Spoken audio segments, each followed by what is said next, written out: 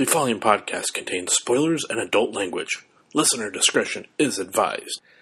Welcome to the Showdown Podcast. This is a Survivor series. We are bringing you Purple Rain today. We are without Brad, so it is Vic Miller and myself, Corey Miller, along with Mike Whitcliffe, who is taking Brad's spot today.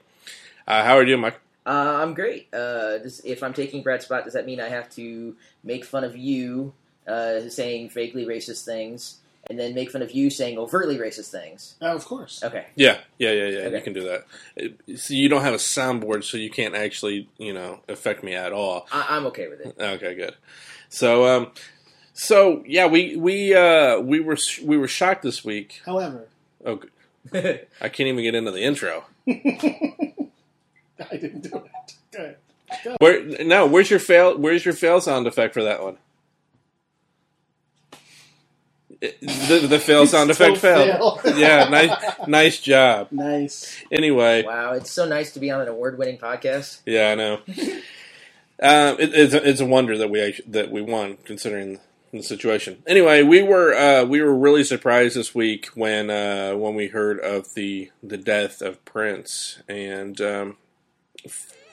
I think it affected a lot of people. I think more so than any celebrity I'd seen in recent years. Well, we're starting to hit that point that the celebrities that we grew up with are getting old and dropping off. Yeah. I mean, big time. When you start with, Michael dies, and that was obviously a huge thing. Then you had David Bowie earlier this year, and this year has been rough. This year's been fucked. I mean, there's no other word for it. I mean, with all this, it's so weird because celebrity deaths, it really was never hit me at all until I think when my grandmother died about 4 or 5 years ago. Is your grandmother a celebrity? Yes, she was. Oh, sweet. Yes. No. I mean, in all seriousness, I think that when she did, that's when I don't know. I think I was able to. Death really hit me. Whether it was somebody I knew, or celebrity that I followed. Right.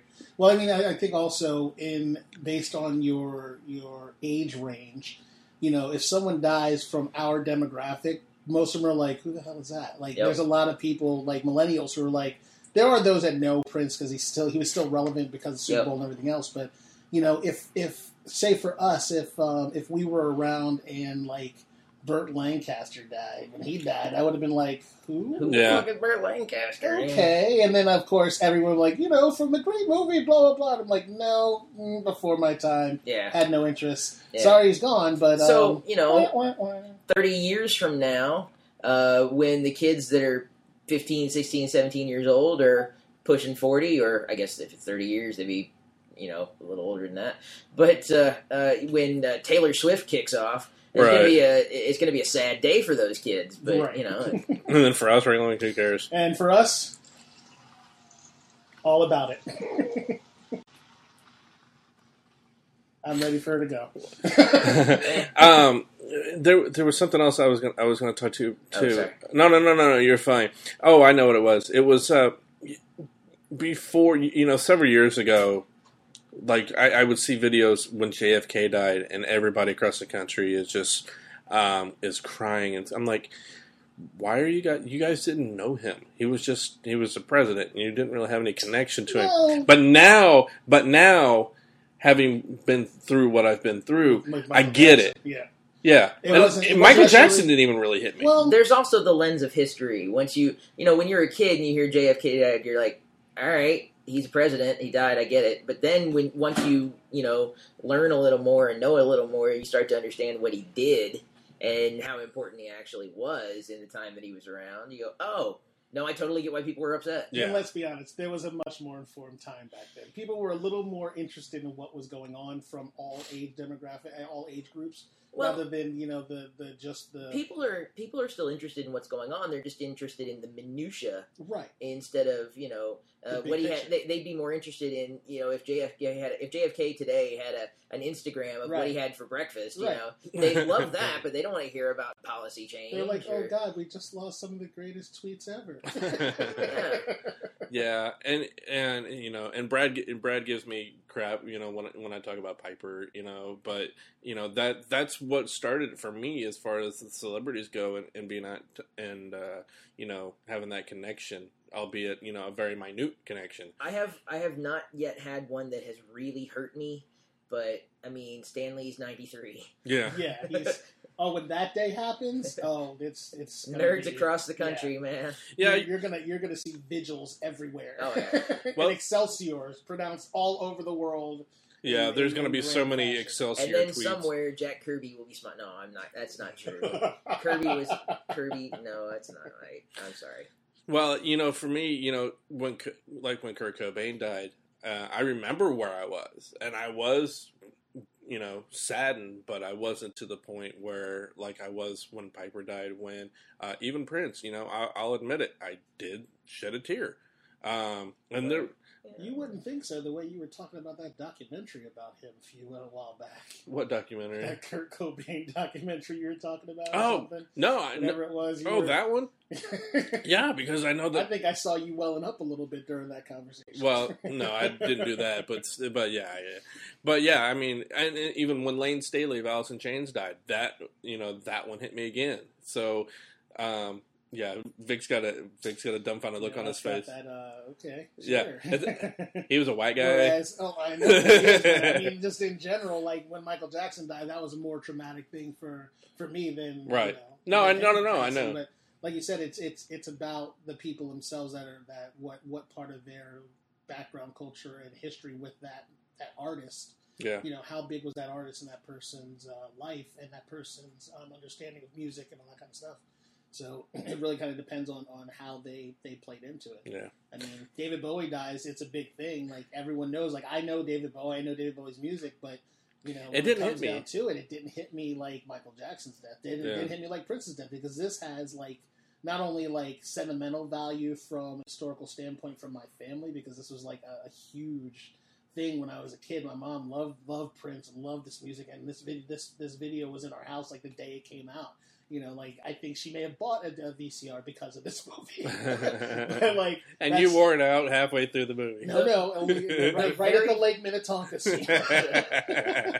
The very first CD that I ever had, because we got a CD player for Christmas. We got a CD player for Christmas from my uncle, and the very first CD we got was the Batman soundtrack from '89 Batman. Yeah. Because, I mean, I was 11 years old, and it was just really starting to be a thing with CD players, and, we played the crap out of that CD. It was great. But can you do the Bat Dance? No. See, come on, get it right. Bat Dance. Are you kidding me? That is not what it's called. Ooh, you got it right that time. All right. So moving on, we did watch Purple Rain in honor of Prince, and we just finished it. Mike, this is the first time you got to see it. Yep. Albeit not with us. Yeah. So what were your thoughts? You're gonna put me on the spot right up front. Just brief summary. Just brief summary. This is not a good movie. Now, having said that, it is, as a music delivery system, it's fantastic. Mm-hmm. I mean, but on a movie level, it's Blues Brothers 2000 with Wife Beaten. I mean, wow. Okay. We'll stop right there. Vic, you really derailed this whole thing. Having said that, I love Blues Brothers 2000 completely unironically. Yeah. Well, we'll see if we can turn him. Vic, why don't you go ahead and tell us? Give us a rundown. Purple Rain is basically about the artist that is formerly known and then again known as Prince, who is actually referred to in the movie as the Kid, and he is an up and coming Minneapolis. Guess funk, pop, whatever they want to call it at the time, but I would define it as funk music. And him and his band, The Revolution, are basically spending their days practicing and their nights performing at First Avenue, which is a historic an actual real historic music club. Is that still around? I don't know if it's still active or not, but I'm sure it probably is. I wouldn't say... We should probably Google that. You should look that up before you ask. Yeah, I know. But I'm sure it probably is. But so there are several bands that are kind of like mainstays, and it's the Revolution. You have Morris Day and the Time, or at the time, and a couple of bands that play on a regular, and that's how they generate their cash flow to maintain their lifestyles as artists, even though Prince still lives at home with his parents. Morris Day apparently lives in an apartment the size of a thumbtack because they show him at the beginning of it vacuuming up his apartment, which it seems to only be like a 3x9 closet. Well, he was spending all his money on the rent for that warehouse. I haven't figured that one out yet either. And they're... ultimately, you just need a place to sleep. It's pretty much it, especially if you're spending all day practicing and then your entire night, which literally goes into the morning for these guys, just playing music. Which, I mean, if you're in that lifestyle, haven't you kind of made it? I mean, to be honest, if you're a musician and you do literally nothing but eat, sleep, and drink all day, all night music, I think you kind of made it. So I think like these guys, the way they played out this movie, it's kind of like past the starving artist stage to me. It should be, at least. Yeah. So, it starts out, like I said, he's performing on stage. Apollonia, who is the main love interest, which, by the way, everyone in this movie is named after their real first name, which kind of gives you some information as to how well these people understand the concept of acting. So Apollonia shows up at the club. She gets to the door, and the bouncer tells the bouncer she's got a meeting with the owner of the club, and he's like, he doesn't take a meeting with anybody. He doesn't meet anybody. And he takes off to break up a fight. She sticks her foot in the door and tries to get it crushed and runs in, which I've been a bouncer. If that's the only guy at that door with that place, as packed as it is, they've got some serious security issues. Because there was usually at least 3 or 4 of us at the door. I didn't understand why they weren't letting anybody else in. Was it so packed? Yeah, it was so packed. You only have so many people in that building at one time. And if you screw up, you're paying a shit ton of money. And the people were still outside waiting. I mean, if you do it the right way. The more people you keep outside, the more exclusive the club exactly. is. Exactly. And the more people want to get in it, so the next time you open those doors, they're going to be the first one in line. So First Avenue is still open, and it closed for financial reasons in late fall of 2004, but they reopened, and it used to be a Greyhound bus station. Yes, it did. Well done, sir. There you go. She gets in, and she meets up with the no-name waitress. I had a hard time finding this waitress's name or even her listing as a cast member. Because Vic had the hots for her. No, that was not the one, you boob. You fucking look at that. Oh, my God. I had a crush on Wendy, you fool. No, that was then. That was today. I mean, today. No, not today either. That scrawny little chick wouldn't do it for me. So the little blonde-haired waitress who instantaneously deducts that Apollonia is stupid because she bumped into her in a crowded nightclub. What are you, stupid or something? How the hell she turned into Harley Quinn? Oh, was that? Did that sound like Harley? That's what it sounded like. Yeah. But I'm not sure that's what it sounded like. That's what it sounded like he was trying to do. Yeah, well, there you go. Not too much cutting here, people. No Brad Scott is he. But she has the smallest little waitress tray I've ever seen in my life. She has one drink on it that didn't look like it was full, and she was walking backwards. And Apollonia bumped into her, and it was her fault, and she's apparently stupid. Totally. But in that same point, she decides that she likes her, so she's going to go ahead and let her sign up for a job on the smallest application I've ever seen as well. Which is basically, put down your name, where you live, your phone number, and your measurements. Which, I mean... You might as well have a checkbox that says, do you put out? Right, exactly. The owner of this club is a sleaze, and do you apply? So she holds on to that. Prince comes off stage, and she's watching the performance. Morris Day and the time goes on, and he starts doing his thing, which, honestly... If you really want to say, if anyone shined in this fucking movie, it was Morris Day. Like, he ate up every moment of screen time they would give him. Absolutely. Yeah. He's the most charismatic, like, craziest dude in the entire There was a couple scenes where his acting wasn't It was on the lines of everybody else, but he had more scenes than anybody else that were above that. Like literally, but you're right, I agree. Just general charisma, like, showed out throughout this entire movie. Like, and it wasn't really that he was necessarily acting. Like, that's just who he is. Like, if you see him in any like instance, yeah, you know, in videos or like early MTV when they were still around and that kind of thing, and actually doing music on MTV. They played music on MTV. At one time, old man, they definitely. That's amazing. Yeah. So, like, you just know he was a character, but that character like came out so much more in this, and it was crazy how well. Definitely a larger than life kind of, yeah. Yeah, and like far like shadowed everyone else. Especially when you realize these are the mean streets of Minneapolis. Yeah. Which, by the way, in order for Prince to actually get them to make this movie, he had to get the producer of the movie to like basically come on board with the idea of doing it because they didn't originally like the idea of it. So he got him in a car and drove him around Minneapolis, and the producer was so scared that he was gonna get killed. He was just like, "All right, just take me back. We'll do the movie."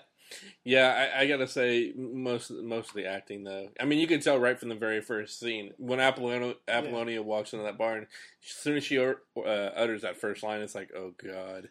But you know what? Like, there's so many...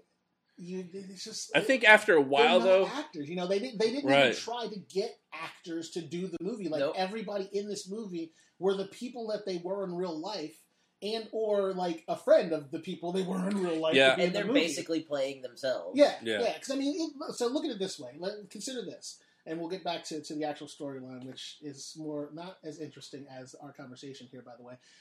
If you look at 8 Mile, okay, which to me, 8 Mile is literally a remake of this movie with Eminem, because the storyline behind it is pretty much a up and coming artist who has a crappy home life, who meets a girl, gets fucked over by the girl because of his friend, and then gets the girl back, becomes a superstar, and moves on. It's literally kind of the same parallel story, okay? You hacked that from somebody. I did not. I heard that on another... I was writing it down. I was literally writing it down as we were talking. I've got it in my notes. I heard that on another podcast, too, but yeah, really? but I totally agree. So, like, you have those parallels there. Yeah. You have those parallels there, and then, like, you're looking at it like, okay, but in 8 Mile, they went and found Bokeem Woodbine, like all these different. They found real actors to be in the movie to overshadow the fact that Slim Shady cannot act. you know, so like it does. He just had to show up, say some stuff, and then And, hey, we need to rap now, and that and that's what he's good at. So he does that in that part, like in those scenes, like when he does, he does the battle rap and things like that. That's just him being him, and that works. But if it's like, in the dramatic parts where he's got to have a conversation, there's dialogue, like, you're like, please keep that to a minimum because it's no good. In this, you don't have that option because none of these people are really actors. Like I said, it's a music delivery system. Yeah, it's exactly what it was. Well, it's like the whole first, at least 10 minutes is nothing but him or Morris Day on stage. And so it's like one big documentary, if you will. And then the last 15 minutes? I think there's only about, 30 minutes worth of actual dialogue in the entire movie by the time it's all said and done. And the thing of it is, we talk about how bad the acting is. I think what brought the whole movie back up and what made them memorable for people were the concert scenes. Mm-hmm. And I think people kind of tend to forget about how bad the acting is. Well, and I mean, yes, the acting wasn't great, but they committed. Oh, yeah, definitely. They were absolutely. They showed up and they did everything that they needed to do. They weren't necessarily great, but they were absolutely, in it. So. Yeah. So Apollonia is watching Morris Day, and Prince does this creepy stalker thing where he looks at the piece of paper that what the hell are we going to call her? Blondie. Yeah, Blondie waitress is holding the piece of paper, and he kind of sneaks around her back and peers over her shoulder, which is kind of weird because he's so short. Peering over her shoulder, he had to have gotten up on his tippy toes, but he swings around behind. As a short guy, I'm fine with it. So, he swings. But you don't wear high heels. And still not consider today. yourself a short We don't know what he does at that's extra true, time. Guys. We've been friends for a long time, but you don't know everything about me. That's true. I will give you that. Sometimes I want to feel tall. Sometimes I want to be a baller. Is he Skilo now?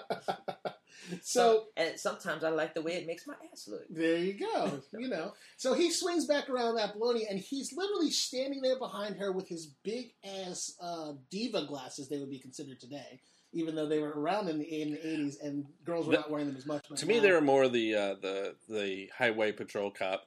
They were bigger than that. They were huge, they were like bigger than aviators. saucers. Yeah, They were gigantic, like round glasses. So those were diva glasses. He got those. Yeah. He was ahead of his time on that one. So he's standing behind her, and she's doing this thing where she's like, I know he's there, but I'm not going to turn around. I won't do it. I'm not turning around. Nope, not going to do it. Not going to turn around. And then she's like, oh, I like your... Oh, fuck, he's gone. Yeah. Like, it's just this weird, like, juxtaposition of, like, I like this guy. Within, like, 2 seconds of meeting him, she's all of a sudden fallen in love with him, which, okay, we'll let that slide. And well, he's apparently done the same thing to her. Right. Wouldn't you want to fall in love with Prince? But at the time, he wasn't supposed to be Prince. He was supposed to be this kid that lives in his mom's basement or wherever the hell it was. That, you know, everybody... Was he supposed to actually be, like, 18, 20 or something? Yes. Yes, really? he was. I think, yes. Because, and honestly, like, when this, like, the whole time frame for this was supposed Prince to be... delusional? I mean, well, we all know the answer to that question. Well, so I mean, you know, we've all heard the Kevin Smith. Yeah. Yeah, that story.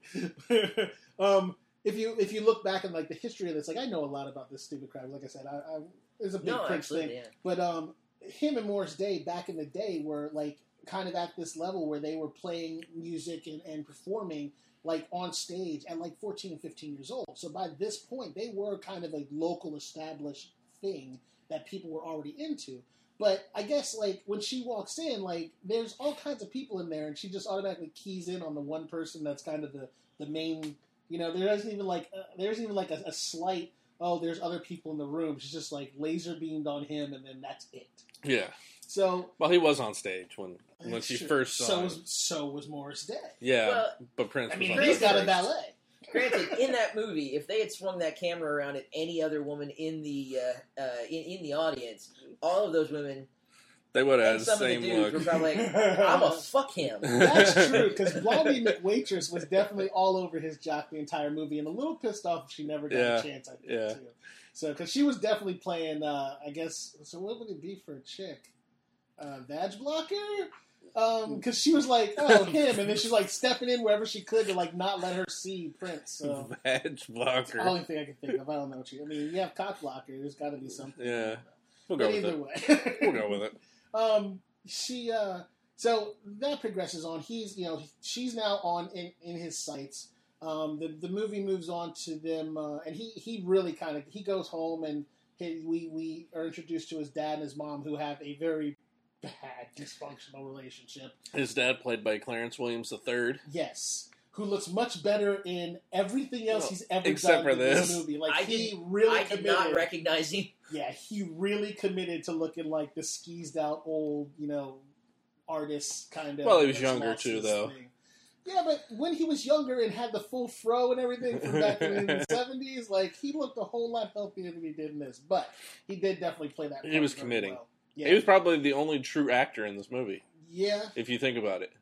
I think the mom was an actress, is a main actress too, isn't she? They didn't really have a whole lot to do. Yeah. So I know they were there and I remember their scenes. I couldn't really tell you much about them as well, characters. Let's see. Yeah. He beat her, and then another scene, he beat her.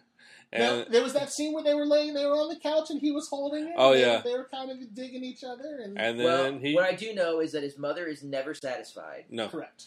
Because she never gets to have any fun. No. Because that's what she was crying as she was getting beat down from one. You never let me have any fun. So there's also the next day he comes in and you have this conversation between Morris and Billy, the owner of the club.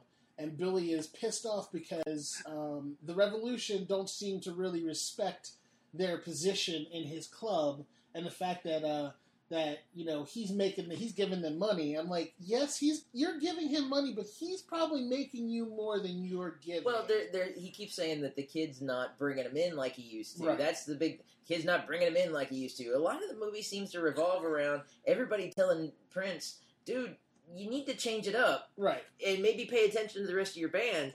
And Prince being a dick to everybody that isn't Prince. And the funny thing was, too, he says that that they weren't bringing them in, but it was always packed. Yeah.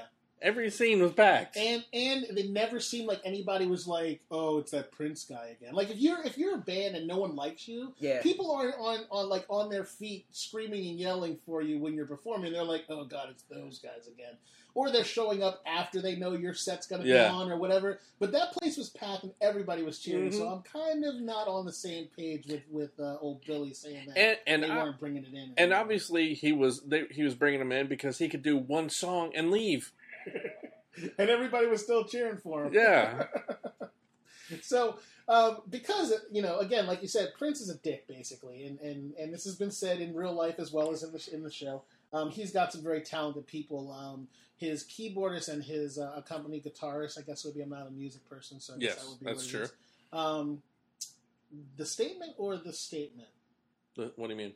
I don't know, it's true. It's both. Okay. It's both. You don't. All right, so, no, it really is his guitarist and the keyboardist. So the guitarist and keyboardist, and which the guitarist is the one that I had a crush on when I was a kid. So that was Wendy, I believe. Yeah, the two of them have been writing music themselves and kind of trying to add to their style and their flair and their music. And every time they bring it up, Prince is just like a dick about it. Like, stop it! You're no good at this when their shit is good, like flat out, like it's good stuff. I'm the master here. Right. I'm gonna do everything, and you guys can just get in line. You're the band. Right. It's my band. I'm the guy in charge. Exactly. You guys are just work here. Did anybody else hear that Eminem song where he talks about he's the real star of the band? Again, comes back around to this. But so what you're saying is that Eminem just wants to be Prince. Exactly. Everybody wants to be Prince. Well, okay, you're not wrong. There's nobody that doesn't want to be Prince. However, I'm never wearing axeless chaps. It's not happening. But we appreciate that. Yes, I'm sure Corey's chairs appreciate that. Yes, very much so. Well, but we do find out that apparently he is an excellent ventriloquist. Oh my God. I was like an amazing ventriloquist. I didn't know where the hell that came from. Because that little Punchinello thing he had that pops out of that cone was fucking a dick as much as he was. So, and his lips never moved. Yes. It does make you wonder, I mean, is Prince crazy?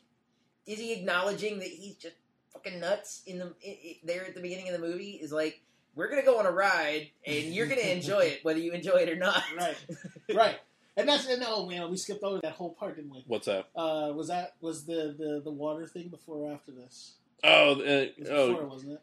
It was literally the next day he walked up to her. Yeah, it was the next day that they went out. Yeah, it wasn't. So Apollonia, who is by far the biggest groupie I've ever seen in my life, like within seconds, she's just the groupie of Prince's. She came out to be a superstar. Yeah. And her boobs came out. She just kind of like hooked herself onto the first person she saw that she thought was famous. Yep. But not to say anything bad about Apollonia, because she was actually a talented performer. But she hitches her wagon to the kid, and he apparently is like, I'm getting this. So he walks up to her and he's like, give me that. And she's like, what? And he's like, that. So he reaches down and grabs an anklet off of her boot and hands it to him. And he walks the fuck away with it. And she's like, hey, give that back. He's like, no, you gave it to me. It's mine. I'm like, 9/10 of the law and all, it's his. Or it's stealing. No, she handed it to him. He's like, hold on, let's talk about this for a second. He said, give me that. So you walk up behind someone and said, give me that, and they give you that? It's mine. Okay, now I'm going to replay you a scenario in a school lunchroom. Hey, give me your lunch money. Okay, that's not stealing? No! You handed me your lunch money, motherfucker. That's my lunch money now. But it also is an indicator of, if Prince can walk up and say, give me that, and you give that to him, he's going to walk up later and say, give me that. And she's going to give it to him, which she does the next day. The next day. So, I mean, and later on that afternoon, even before he says, give me that, she gives him, a peep show. So, but had she not given him the anklet, he probably would have just, whatever, not worth it. Yeah, I don't know. She was in before she was in, I think. Well, so, she was all about the D. And I'm talking about Corey's list of movies that he likes. Yeah. So, you with me? Oh yes, Jesus, it took a minute. Really? I was messing with the levels. I get one for that. I'll allow it. They hop on his specially custom-made motorcycle. So I don't know how much you know about motorcycles, but a CBR 400 is what he was riding. Okay. So Go ahead. I know shit, dude. Don't give me that. So the CBR 400, it's a 400. I mean, the size of the motorcycle is dictated by the number that comes after it. So if you're riding a 400, it's a certain size motorcycle. Well, he's like 5'3", whatever the hell he actually is with boots. Let's give him 5'5". In order to ride that motorcycle, I'm 5'4". There you go. So for that motorcycle to stand up, like, you have to be able to put your foot down when you stop. And an actual full CBR 400, his like tiptoes would have been on the ground, but he could fully stand on it. So they had to. That is one of the reasons I've never really done a bike. Really? Because I have issues being able to keep it upright. Yeah. That's what she said. You have to go with a smaller bike. No, as soon as I said it, I knew what was coming. It's like, nope, I'm just going to finish this sentence. Oh, God. That's my gift to Corey. Well to commit. So I'm figuring either they had to like shorten the front forks, put some smaller tires on this thing, because when he steps on and off of it, he's flat-footed and just kicks his leg over. But that motorcycle should have been higher, and in my mind, that should have been a much larger motorcycle than it was. So they were shooting at a lower level too, so it made it look like it's bigger. So he gets her on the bike. He drives her out to serial killer style to like a reservoir somewhere that no one else apparently knows about, because it's off the beaten path, literally like off the road, off a trail, off into the woods. And I think I saw Grandma's house somewhere. And let's not forget, this is Minnesota. Yes, Minnesota. Yes, Minnesota. So he gets her down this tributary or little lake thing, whatever it is, and he's talking to her about, she couldn't handle, being with him and and she wouldn't be able to pass the test. And she's like, what test? And he's like, well, you have to christen yourself in the waters of Lake Minnetonka. And she's like, whatever. Disrobes, takes off all of her clothes, and I'm pretty sure, like I said before, that spot is where every teenage boy paused that the tape, VHS tape, and it probably has a hole worn in it. So like, Mom comes to watch the movie, and there's like, just like, why is my tape messed up right here? My tape is messed up. And it's like, no, Mom, I just tried to censor it for you so you didn't have to see her juggling. Thanks for doing that on Fast Times at Ridgemont High too. Why does it seem like? Well, I had to take care of that, Mom. I didn't want you to see anything too racy. I'm helping you out here, Mom. So she disrobes. Rather quickly, I might add. Those hooker boots cold. Came off like that. The pants came down. I have to admit, considering how tight the pants were, I was impressed with her ability to get them off. We were more impressed at how fast she was able to get them back on. Well, let's not gloss over the fact that this chick just jumps into that water with like no warning. Like, and again, Minnesota. Right. So we have no idea whether there's that could be poisonous. Like, it could be water from Detroit runoff. Like, we don't know. So come over from Flint. Jump into that water. You don't know what's in there. You come out with a radioactive leech attached to your back. But she jumps in anyway. That's taking the plunge. She comes out. This dick gets on his bike and rides the fuck off. After saying that's not Lake Minnetonka. Right. Well, I mean, at least he did try to warn her. Now, I am going to say, because he did bring it up, he did try to warn her that was not Lake Minnetonka, but he waited until she took all of her clothes off, which I also cannot blame him for. Which I would have done the same thing. But then it comes down, he takes off on his bike, he kind of jumps over this little berm of, like, that's what I'm like, this is like serial killer shit. He lands on the road and kind of goes around the corner, looks down at her, trying to put her clothes back on. She falls over. She falls on her ass. But she literally put leather pants, boots, and a top on while wet in like a matter of seconds. Yeah. It was impressive. I mean, I'm not going to lie. I'm thinking that's just not comfortable. Now, I do have a little bit of trivia here as far as this goes. When they shot those scenes, it was too cold for them to shoot it again. Because when she jumped in the lake, they did do it in Minnesota, but they're like, okay, we want to shoot you coming out of the water now. And she was like, it's too cold. So they ended up shooting it in California, part of it. They shot it 4 times originally. Okay. They shot it 4 times originally. And she actually, like, passed out several times from hypothermia. Oh, really? Yeah, and they had to wrap her up in blankets, and Prince, of course, took the lead and was, like, hugging on her to try to bring her temperature back up. He's a helper. Yeah. But then they recorded it, like, because they didn't get the way they wanted, and then I think that's when they went to California. Yeah. But, I was like, that's committing for one. 2, like, Why do they need to refilm that shot that many times? Like, Let me it's tell just you. a chick jumping in the water. Like, did she slip the first time and, like, go face first? Like, I want to see those Vic, outtakes. One word. If you ever make a movie, what's the one scene that you're going to shoot over and over and over and over? I will, yes. I will give you that, sir. I will give you that. One word. Boobs. The entire boobs. The entire cast is like, we need to reshoot that. No. Oh, the gate wasn't set. I had no sound, sir. I'm sorry. I don't know what happened. But we didn't have any lines. We still didn't have sound. We got to do it again. She's got to do it again. I think what happened to the closed set? I think Prince mispronounced Minnetonka. We got to do it all over again. Prince is like, all right, let's reset. So he finally decides that he's going to go back for her, and he's like, let's go. And she's like, okay. And he's a dick again, playing the whole, oh, get on, no. Oh, get on, no. That I wouldn't really say he was being a dick. Oh, It he's was more totally just did. like he was just playing with her. I've done that to my wife. That's being a dick. Like, yes, it's you being a dick, just so you know. I'm going to tell your wife you were being a dick. That's not funny. I hope you got her something really good for Mother's Day. You know, so Carissa always posts on her, and that's his wife. My wife. She always posts, just he'll buy her a thing of flowers. Just because flowers? I do this for my wife every once in a while too. But it's not just because Not flowers. married. It's not just because flowers. It's I'm making up for being a dick flowers with Corey. Well, that's what those Oh, come on now. I didn't know where you're going with that. I gotta say no. I don't know why you let me get that I probably far. did something. I was just waiting to see where I'm you're just going with. apologizing for whatever it was I did this month. Here's your flowers. Though I think any guy that buys his wife Maybe. just because flowers are probably in that same thing. And I'm taming myself because I just bought my wife a set of because flowers. So now she's gonna be like, "What did you do? What'd you do?" Because I heard that podcast. You did something. Yeah. Dear, I did nothing. I actually just saw them and bought them for you. I'm not a dick like Corey. But For the record, I'm not a dick. no. Do you According do to the me. thing where you start to You're take just- off when your wife's trying to get in the car? No, not anymore. You're just a phallic symbol. So, the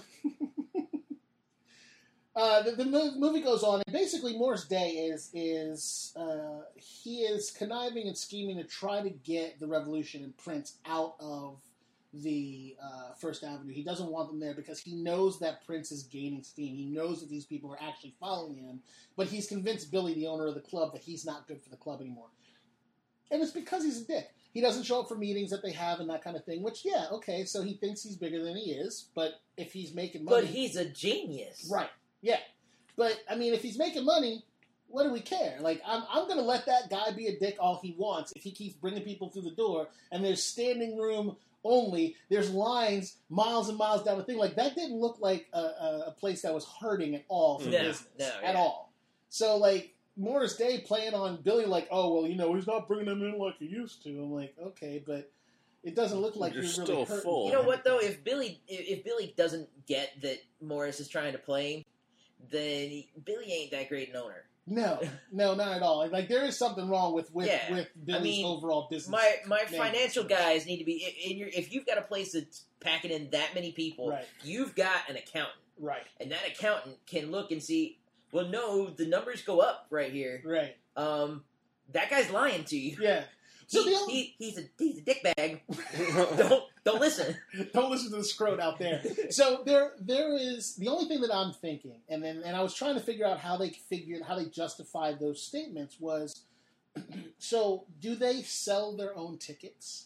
So Prince goes out and sells tickets to people. Like a bringer show? Yeah. That's the only thing I can figure. That's the only way I can figure that that conversation actually holds weight. As far as who brings in more? Yeah, because so Prince hands out flyers, and people come in with the flyers, and that's how Prince they get through the door. Well, no, he makes the Revolution do it. Yeah. But, they hand out the flyers, and then when they come in, they hand them in, and they take a count at the door like, okay, well, Prince had 5,000, and the day Morris Day at the time had 5001, so he's not making the money anymore. So Morris Day is hedging them out. Or if Morris Day is handing out Prince flyers, I mean, right? It's like we're gonna be at the show, but Prince is gonna be at the show. And they were on the same bill. Yeah. Yeah. That's what I'm saying. Like so the conversation doesn't hold any weight to me unless that's what they were doing. And if that's what they were doing, it still doesn't make any sense. But I mean, that's the only way I can figure it. But he convinces him that you know what you need. You need a new, fresh act. Because Morris Day does the same music that Prince does. So let's be honest. It's all pretty much the same stuff. He's got a little bit more theatrics to it. Don't you say an unkind word. No, I'm just kidding. Don't you talk bad about Morris Day at the time. But, you know, their music is very similar, but I think what he's saying is, like, I need to get him out of here because our music's too much alike and people are going to start liking him more than they already do. Let's get rid of him. So he convinces Billy... It's a threat. Yeah, he convinces Billy that you need a new, fresh talent in here. You need an all-girls band. How many times have we seen this? Well, Prince can't be in an all-girls band. Well, he probably could and get away with it before totally. anyone really asked anything. He does have a very soft demeanor to him. You know what, though? It works. Until he slaps a bitch. Which he does shortly after he finds out that she has decided to Apollonia wants to join. Right, so Maybe he is just like his father. Exactly. There is a scene in this movie where Morris Day, who apparently is making some fucking money because he has a, like, hangar bay of a warehouse for a practice studio. Yes. Okay, so... Well, let's not forget about his... Things can't be too bad for Morris Day at the time. And think about his car, too. Yeah. And he's got a guy that works and for Jerome, him. Yeah. Well, Jerome's in the band. He's part of the band. And he lives in a very small apartment, so the money that he saves on the apartment goes to everything else. Maybe that's true. And I do have to say, as we are discussing and throwing our knowledge into this conversation as we're going, Puffy... Uh-oh. Puffy had his own man valet. And everyone thought it was the most original, coolest thing in the world. Did he really? Yes. So somebody else stealing from Prince. Morris Day. Jerome was the original. He was the original.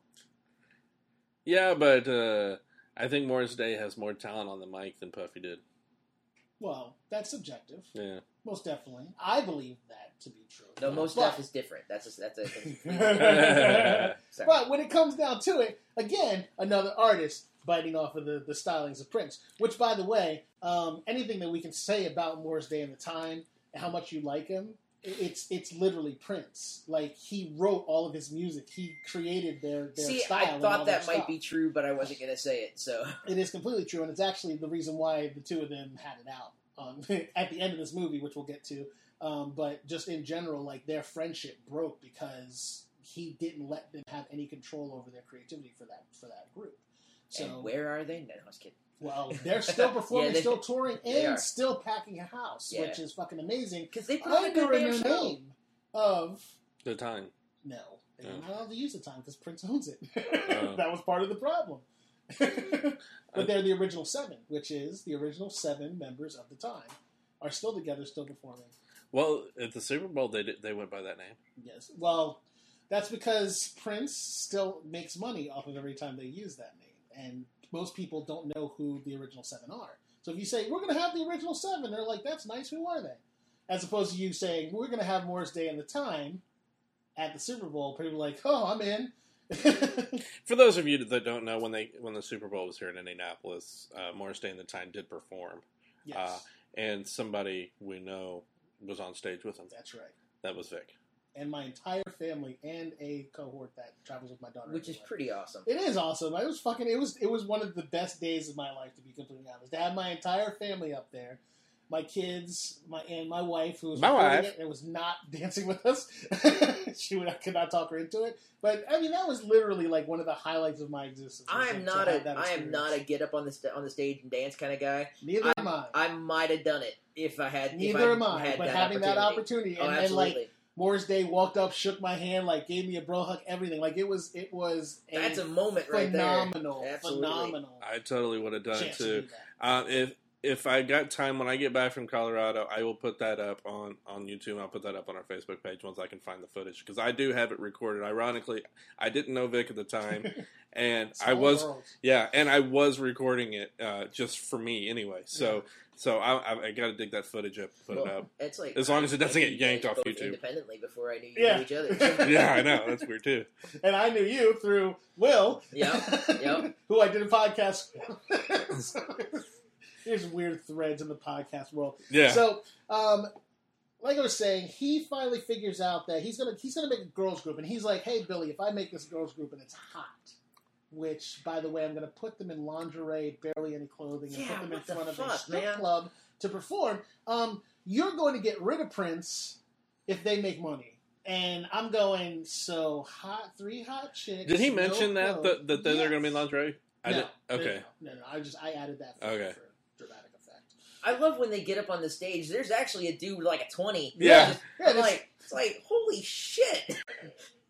Yeah, that whole thing was rather funny to me. So the blonde-haired, not to be confused with the blonde-haired waitress McGee, but the blonde-haired chick in Apollonia 6, which was the name of that group, coincidentally married the set designer for Prince, and then became Prince's personal, what do I call it? His wardrobe mistress is how she's pronounced, is her exact title. And I asked Vic, by mistress, does that mean that he was poking her? He doesn't know that, though. I don't know that to be true or not. You know, but I'm sure everyone had a chance. Probably so. Except for Lisa, let's face it. The Onion, when Prince died, had my favorite article about Prince dying, and it was the headline was just "Nation too sad to fuck," even though Prince would have wanted it that bad.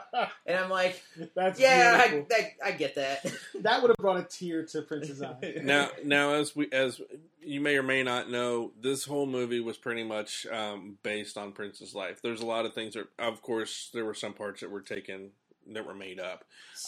8 Mile, based on Eminem's life. That 30 minutes of dialogue are probably the bits of his life. Because when you think about it, like his home situation was true. Yeah. So that was a real thing. Then Apollonia, the group that Apollonia joins, is actually based on Vanity 6. Thank you. And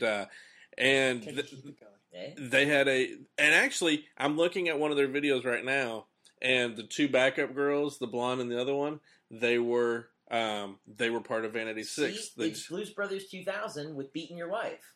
This is completely true. Now Apollonia was not the lead. Was she did she have a different name? No, she was not. She was not actually in Apollonia 6. She looked the lead singer of Vanity 6 does look like Apollonia.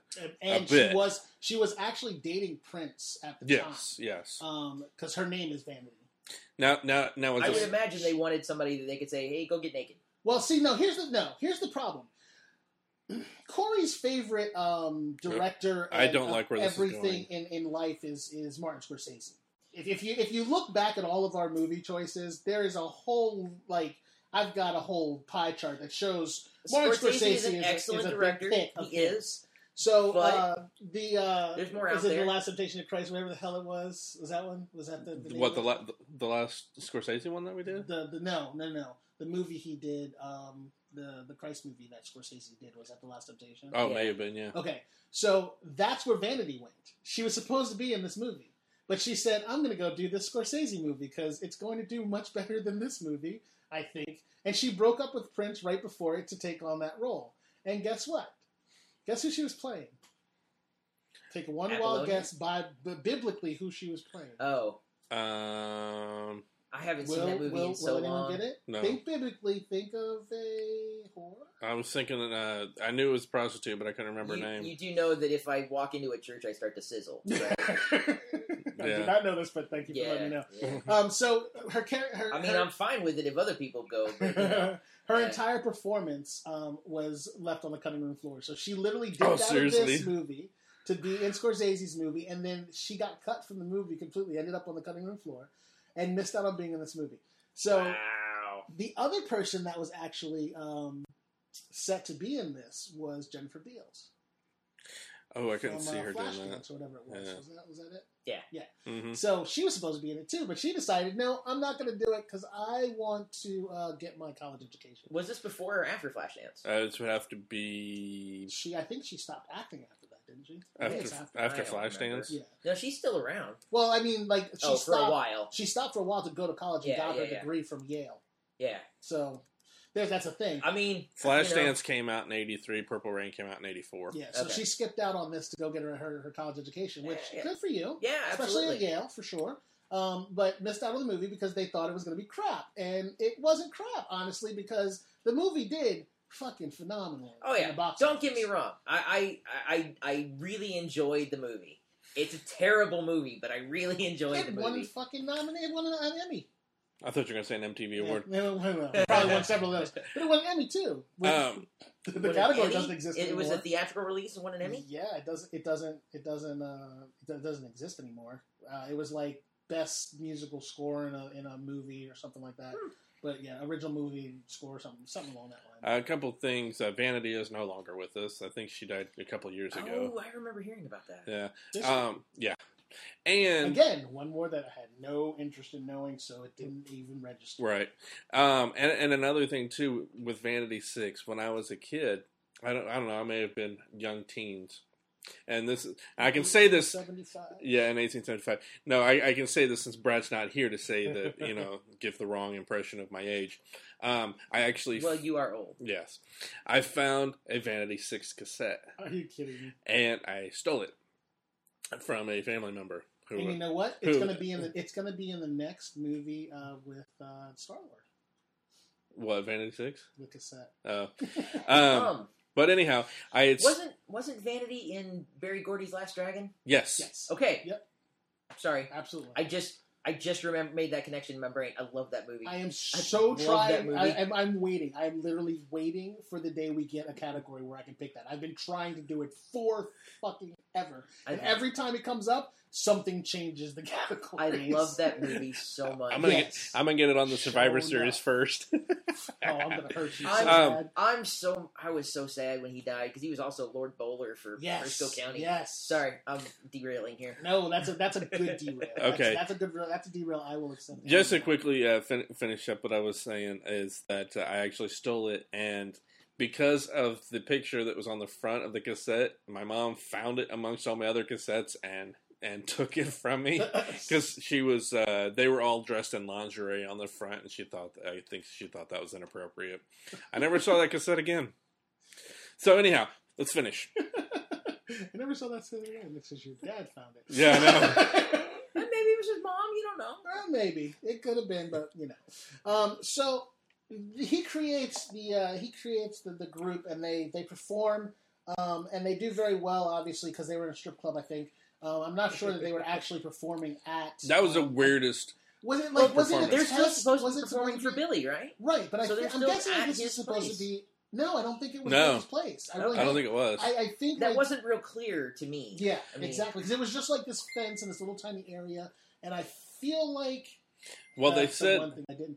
I feel like that they put he like did a test run and put them to see up if in they front were of, good enough to be on Billy. right, yeah. right, and he actually said that they left a ticket for Prince. So if it was at that club, then he probably could have got in without a ticket anyway. So I'm guessing it was someplace else. And that's what I'm thinking. Like it had to have been somewhere else, and I think he was just kind of play testing them to see how they worked out. But I really do think it was a strip club because they were all like trying to put like dollar bills in their garters and shit. And the blonde haired chick was like, it was funny because like she made eye contact with one of the guys, and I don't think it was something that was meant to be going on because like the eye contact like the she director made, told the audience, the background players to say, just do this, and didn't tell the band. She looked like she was singing and dancing and chewing bubblegum at the same time. So this bitch is talented. Yeah. The entire time she was performing, she's chewing bubblegum.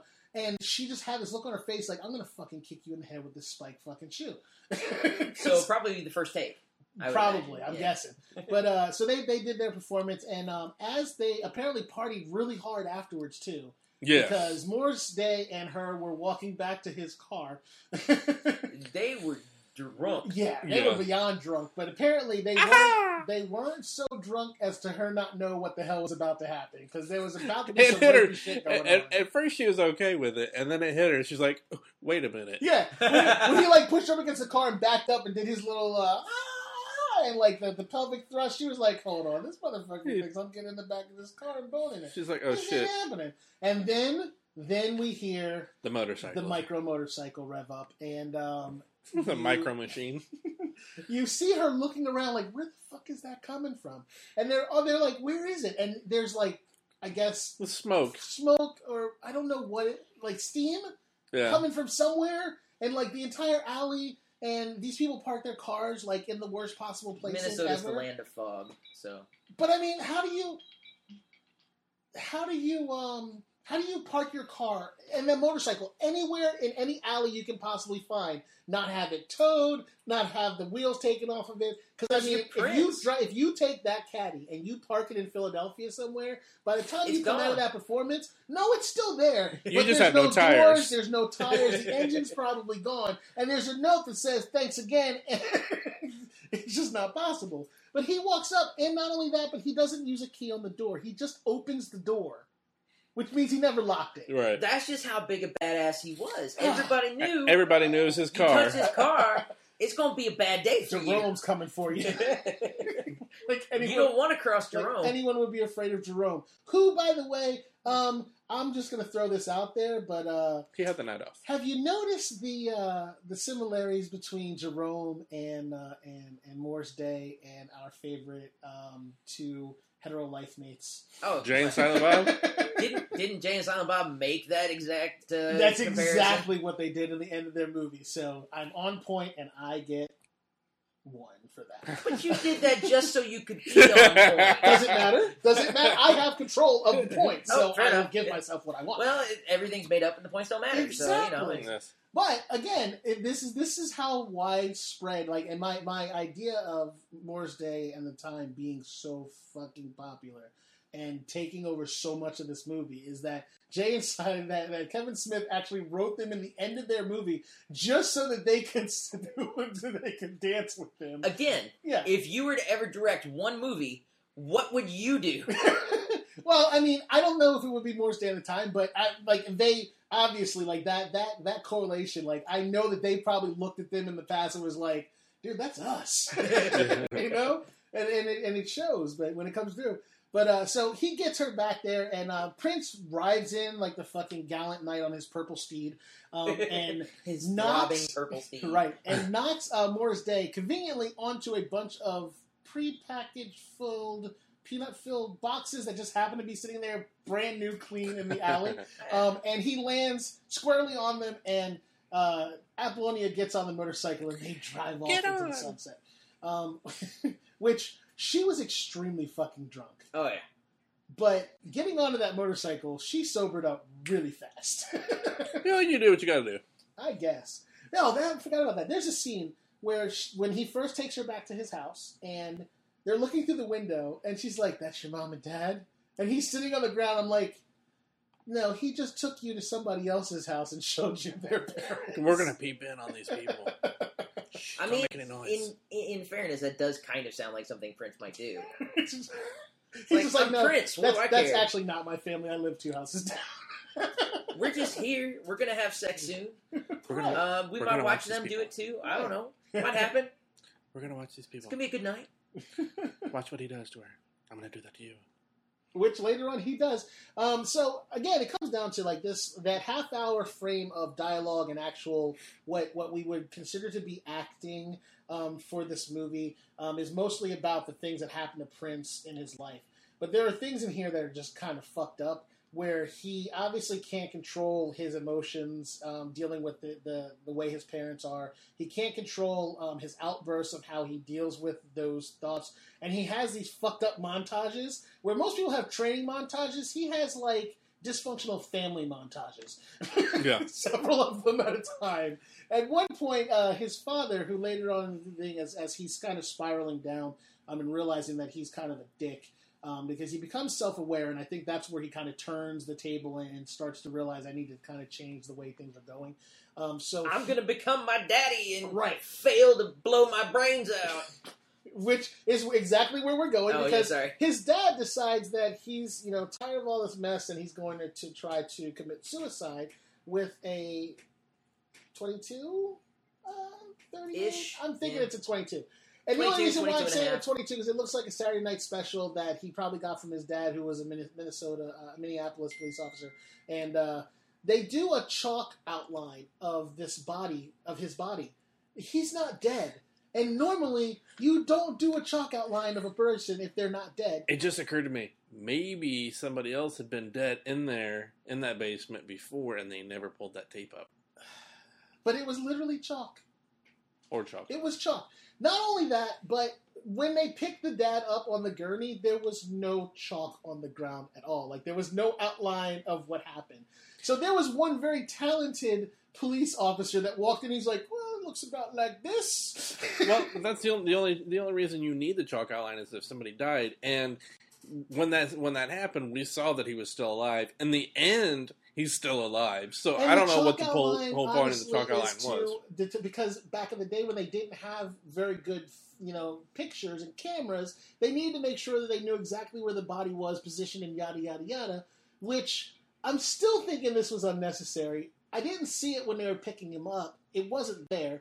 And then he's having these weird flashbacks about all the crap his dad's done, which is understandable, and the fact that his dad just tried to kill himself, which apparently he's no good at that either, Nope. because other than being a very good musician at one point, he must have put the gun next to his ear, pointing straight up, pulled the trigger, and just grazed himself, because That's the best I can figure. if it yeah. had been pointed at his head, in my mind, even if it was a 22, he would have had scrambled eggs, and he would not have survived this. But I mean- somehow, that bullet had to have traveled into his skull, around his brain, around his head, and out the other side. It's or not like something. a 22 has much penetrating power, but if it's right against your Yes. skull, it's gonna hurt. I don't get it. So he's having this weird flash thing happen in which he's seeing his dad, he's seeing the chalk outline, and he's looking over at this rope that's on the ground, conveniently a length of rope on the ground, and then he's looking back at the chalk outline, thinking of his dad, looking at the rope, and then he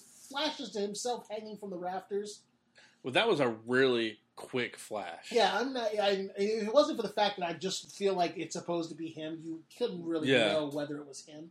But it flashes, and then he flips the fuck out and just starts beating everything up with a kendo stick. Where did that fucking kendo stick come from? Where did the rope come from? Who's got a rope like that in their basement? So he starts... Suicidal people? And apparently Apparently. his mom is a very good mom. Okay, so let's just give it to his mom. She takes all this dad's shit, but she still finds time to can and preserve goods for the family. Oh, Because yeah. the entire basement is full. She's like a fucking hoarding prepper down there, because the entire basement is full of a piano, which I still cannot figure out how the fuck they got that thing down, that rampway of stairs, and she has shelves and shelves and shelves of preserves and canned vegetables or bottled vegetables down, As jarred somebody vegetables. who's been moving giant things of furniture downstairs recently, that hurts me. Yeah. She was preparing for 1999. Oh, well done. No, I liked it. Oh, I liked it. so cliche. You were just waiting for some time to use that. I could see I it was. boiling up in there. I was. He's like, oh, here it comes. Here it comes. I liked it, but then Thank you. I got my new favorite joke from my niece this week. It's the knock knock. Who's there? Interrupting starfish. And then you just push their face, your hand over their face. I laughed for 10 minutes. That's kind of like Brad when he decides he doesn't want to listen to Corey talk. Interrupting Cosmic Key. Yeah. I'm not sure why you have that on your soundboard. Because everybody needs a little Gwildor in their life. Exactly. And it's in loving memory of Brad. So he decides, I guess at that point, kind of the turning point in the movie, like his low bottom of the barrel moment. Maybe I'm a dick. Yeah. So maybe I'm the problem. I have smacked my girl. I have almost beat her down and caught myself. I've been a dick to my bandmates who are doing nothing more than trying to help me succeed. I need to do something. So he goes through and decides, I guess, that he's going to, use the girl's music and support Apollonia in her endeavors to become a star and play music and not be a dick. So he gets up on stage for his final performance of the movie. Isn't he? Now, I'm not 100%. Isn't the music he's about to play his dad's music? He does, because that's when he does his training montage. Okay. He does his training montage where he's learning the music. Montage. And, of course, he has to, his dad, who only memorizes the music. Allegedly. Apparently, he's playing the recordings and then figuring out the keys, playing the recordings, figuring out the keys. And honestly, that's a lot more talent than what his dad's doing in my mind. Because to be able to read music in the first place is crazy to me. And then be able to actually write it out and have it be something is amazing to me as well. But to be able to listen to something, then write it out and play it 2 seconds later, that's pretty fucking impressive as an artist. Absolutely. And he has those real abilities and skills. Because this man came to this movie with 100 songs ready to put into this movie.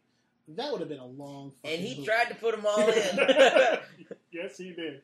So he does his training montage in which he figures out this hot new song, and he's going to include his dad's music and the girls' music, Lisa and Wendy's music in it. And he's going to kind of lay it all out there and put his emotions into it, in which Billy had told him the entire movie, keep your personal shit off the stage. Which every song ever written is a personal story. Right. So go figure that line out. If you're going to have good music, it's usually something personal that's happened to you or you've seen happen, and you turn it into music. And it makes money. And it gets fucking Billy paid, so why would he not want him to do that? That makes no fucking sense to me whatsoever. So, he goes on stage and he performs his hit song. And it's basically an ode to my dad being an asshole and me being a dick. A little less of an asshole, but just dick level. And he kind of apologizes to everybody. He starts the song off by playing Wendy and Lisa's music, and goes into his, and everyone's happy and cheers. And apparently that it's the I know I'm a dick, right? But I'm also a genius, right. So you're gonna love me anyway. But I'll at least try to be a little bit less of a dick for you. And Kanye needs to learn a lesson.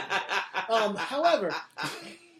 Yeah. So he performs, and everyone there is like in tears. Everyone is just digging the music. That place is fucking packed. So Billy still has not proved that he is having money issues to me at all.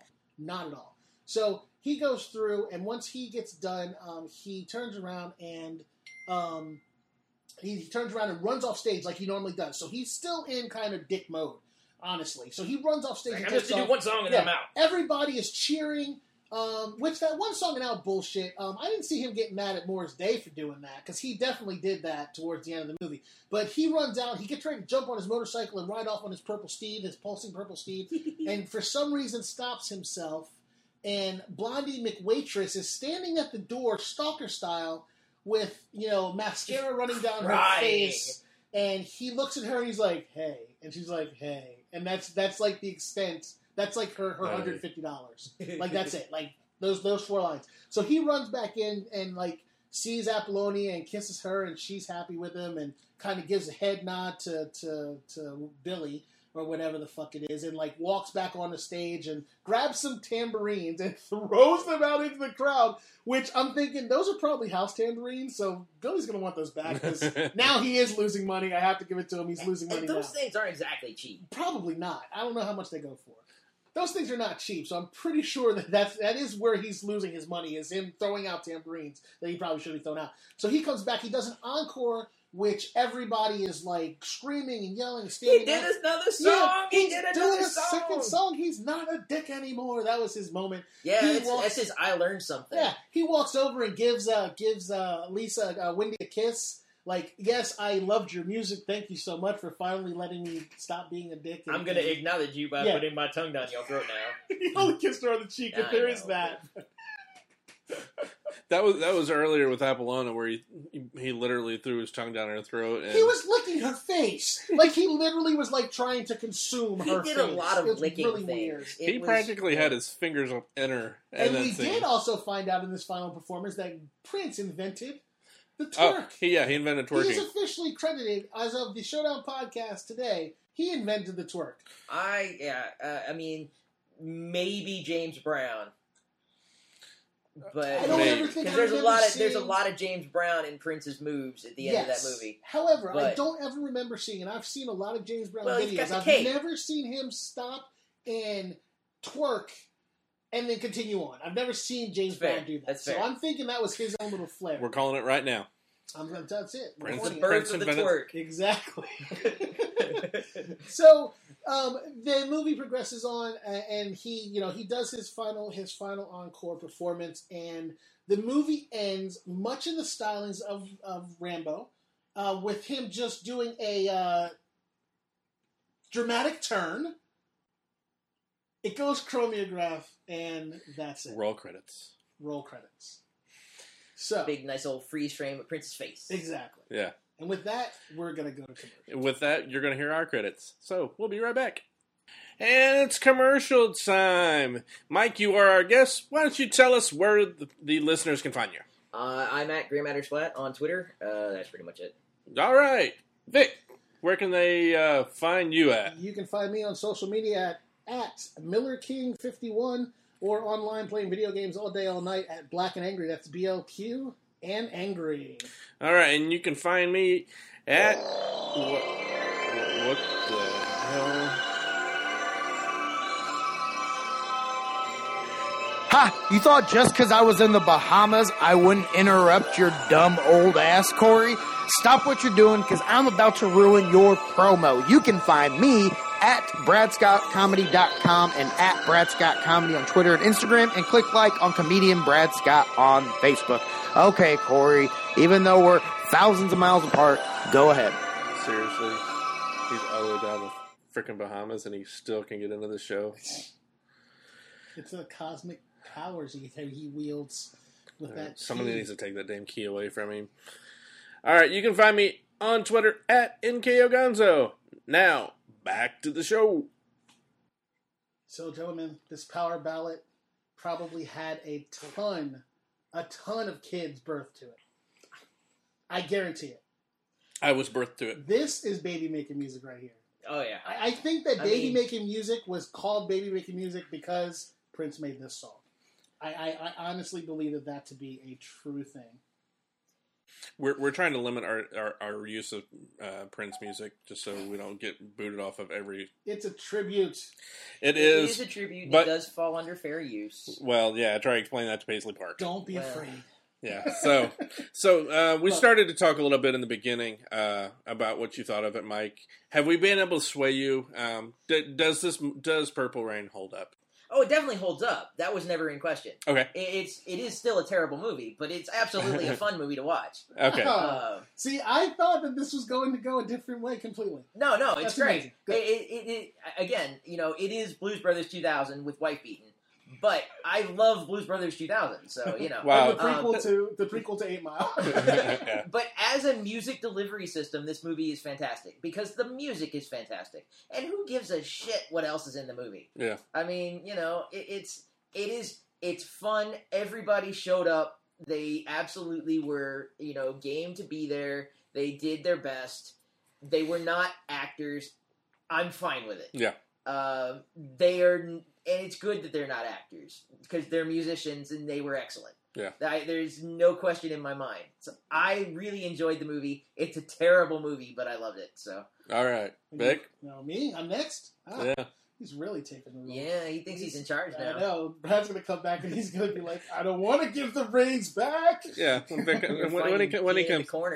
he comes back, I'll be back to my quiet role. Corey, he's going to be in that chair going, why does it smell like... They're like, yeah, Corey marked his territory over there. He's taking it over. For me, so like I said, this movie had a lot of history for me. Again, because Prince in my family is a musical god.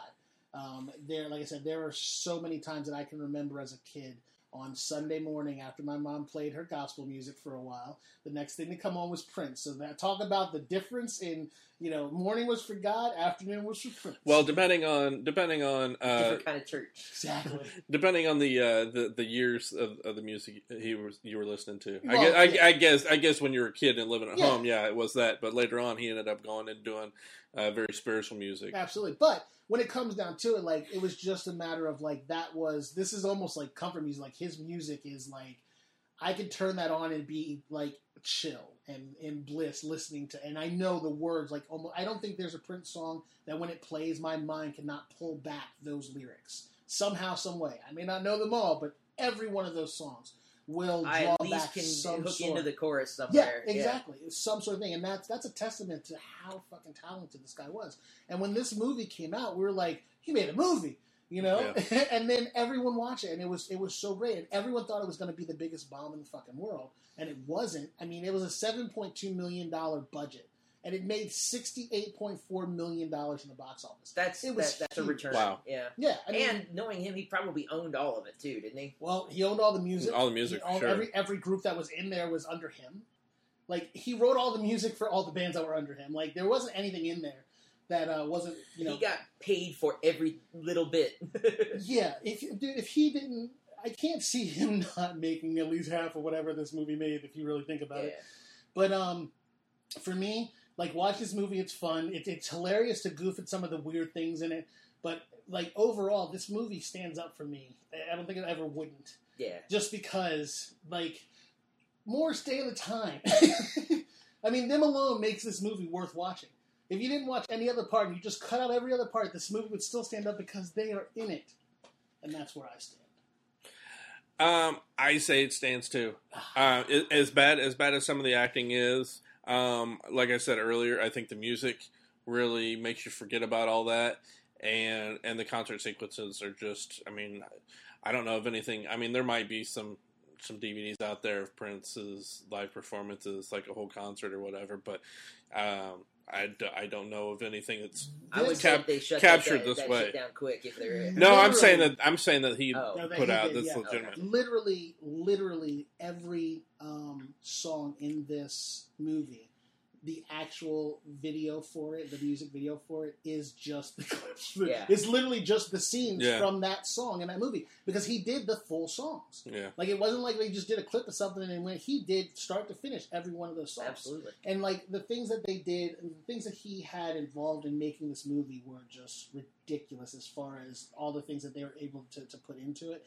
I mean, he asked Stevie Nicks to write, I think he wanted her to write Purple Rain for him originally. Like, I think he wanted to, like, step away from doing that, and he sent her the music for it, because he wrote he did all the music for it. He sent her the music, and she was literally like, I can't do this. Like, this is too much. Like, this is a 10-minute song, and you want me to write a song to go with this, and this is a lot. Yeah. Like, he's just an amazing artist when it comes down to it, and, you know, and there's so many things involved. Like, oh, you know what? We didn't even talk about it. What's that? So at the end of the wrap of this movie, apparently, Morris Day and Prince literally got into a fist fight. Both of these guys are not very imposing people. I don't know. I've heard stories about Prince. Well, he's scrappy, and you know what that means. He's small and he can slap like a bitch. That's what scrappy usually. That's means. what I was thinking. But like, the two of them just got into it, and I'm sure. I mean, all joking aside, I'm sure they were throwing haymakers at each other, but they grew up together. They went to school together. They've been friends forever. But, you know, when your friend becomes your boss and then becomes, like, your entire world revolves around that person, and you do things to your best friend since high school, like go on tour and demand that nobody interrupt your song, your performance, and then when the Morris Day and the Time go on stage, Prince and the Revolution are throwing eggs at them. Aww. Okay? Again. And then a food fight breaks out afterwards, and all the damages that's done, Prince makes Morris Day pay for it because it was his fault that the food fight started. See, again, it seems like Purple Rain is an example, because it's supposed to be autobiographical. Yeah. And it's just Prince for 2 hours being a dick to people, but it's okay that he's a dick to people because he's a musical genius. Right. And, I mean... A la Kanye. I'll say it again. But I mean, it does seem like he's right. Yeah, he's right. But he did, like, you do notice that, like, over the years, like, his mentality and all of that stuff changed. He was still young when all this was going on. I mean, I don't know exactly how old he was at that time, but well, I mean, he 84, was, right? Mm-hmm. So I don't know what year he was born. That was 32 years ago, and he was 57 when he died. So 40, no, 32. He was in his 20s. 25. Yeah. So, I mean, think about Holy how... shit. Yeah, He think was about 25 when that movie came out. Think about how much of an ass we all were at 25. I was very kind. You're still an ass, so don't even try it. All right. Now, normally we don't tend to like to do recasting, especially for something like this. You know, it's like how do you replace Prince in a movie like this? But I've been working on something, and I think we can recast for Prince, Lil Jon. Yes. Lil Jon? Yes, that's what I said. Lil Okay. Jon. All right. You got the fail sound effect I ready, am right? mildly intrigued on where this is going. Now keep in mind, if this does not work, I'm cutting it out. Oh, Jesus. You can't do that. After we go through all this, you better put it in there. So what we have to do is we have to go back and reference it later, so that you can't cut it out. Right. You'll cut that out I'll too. cut that part out too. Okay, go ahead. You got a girlfriend? Yeah! You gonna get married? Yeah! Never get married. Okay! What do you think? Oh, it's mildly funny simply because watching this Stone Cold White Boy Oh yeah, no, yeah, totally. channel little... I think it works. I really do.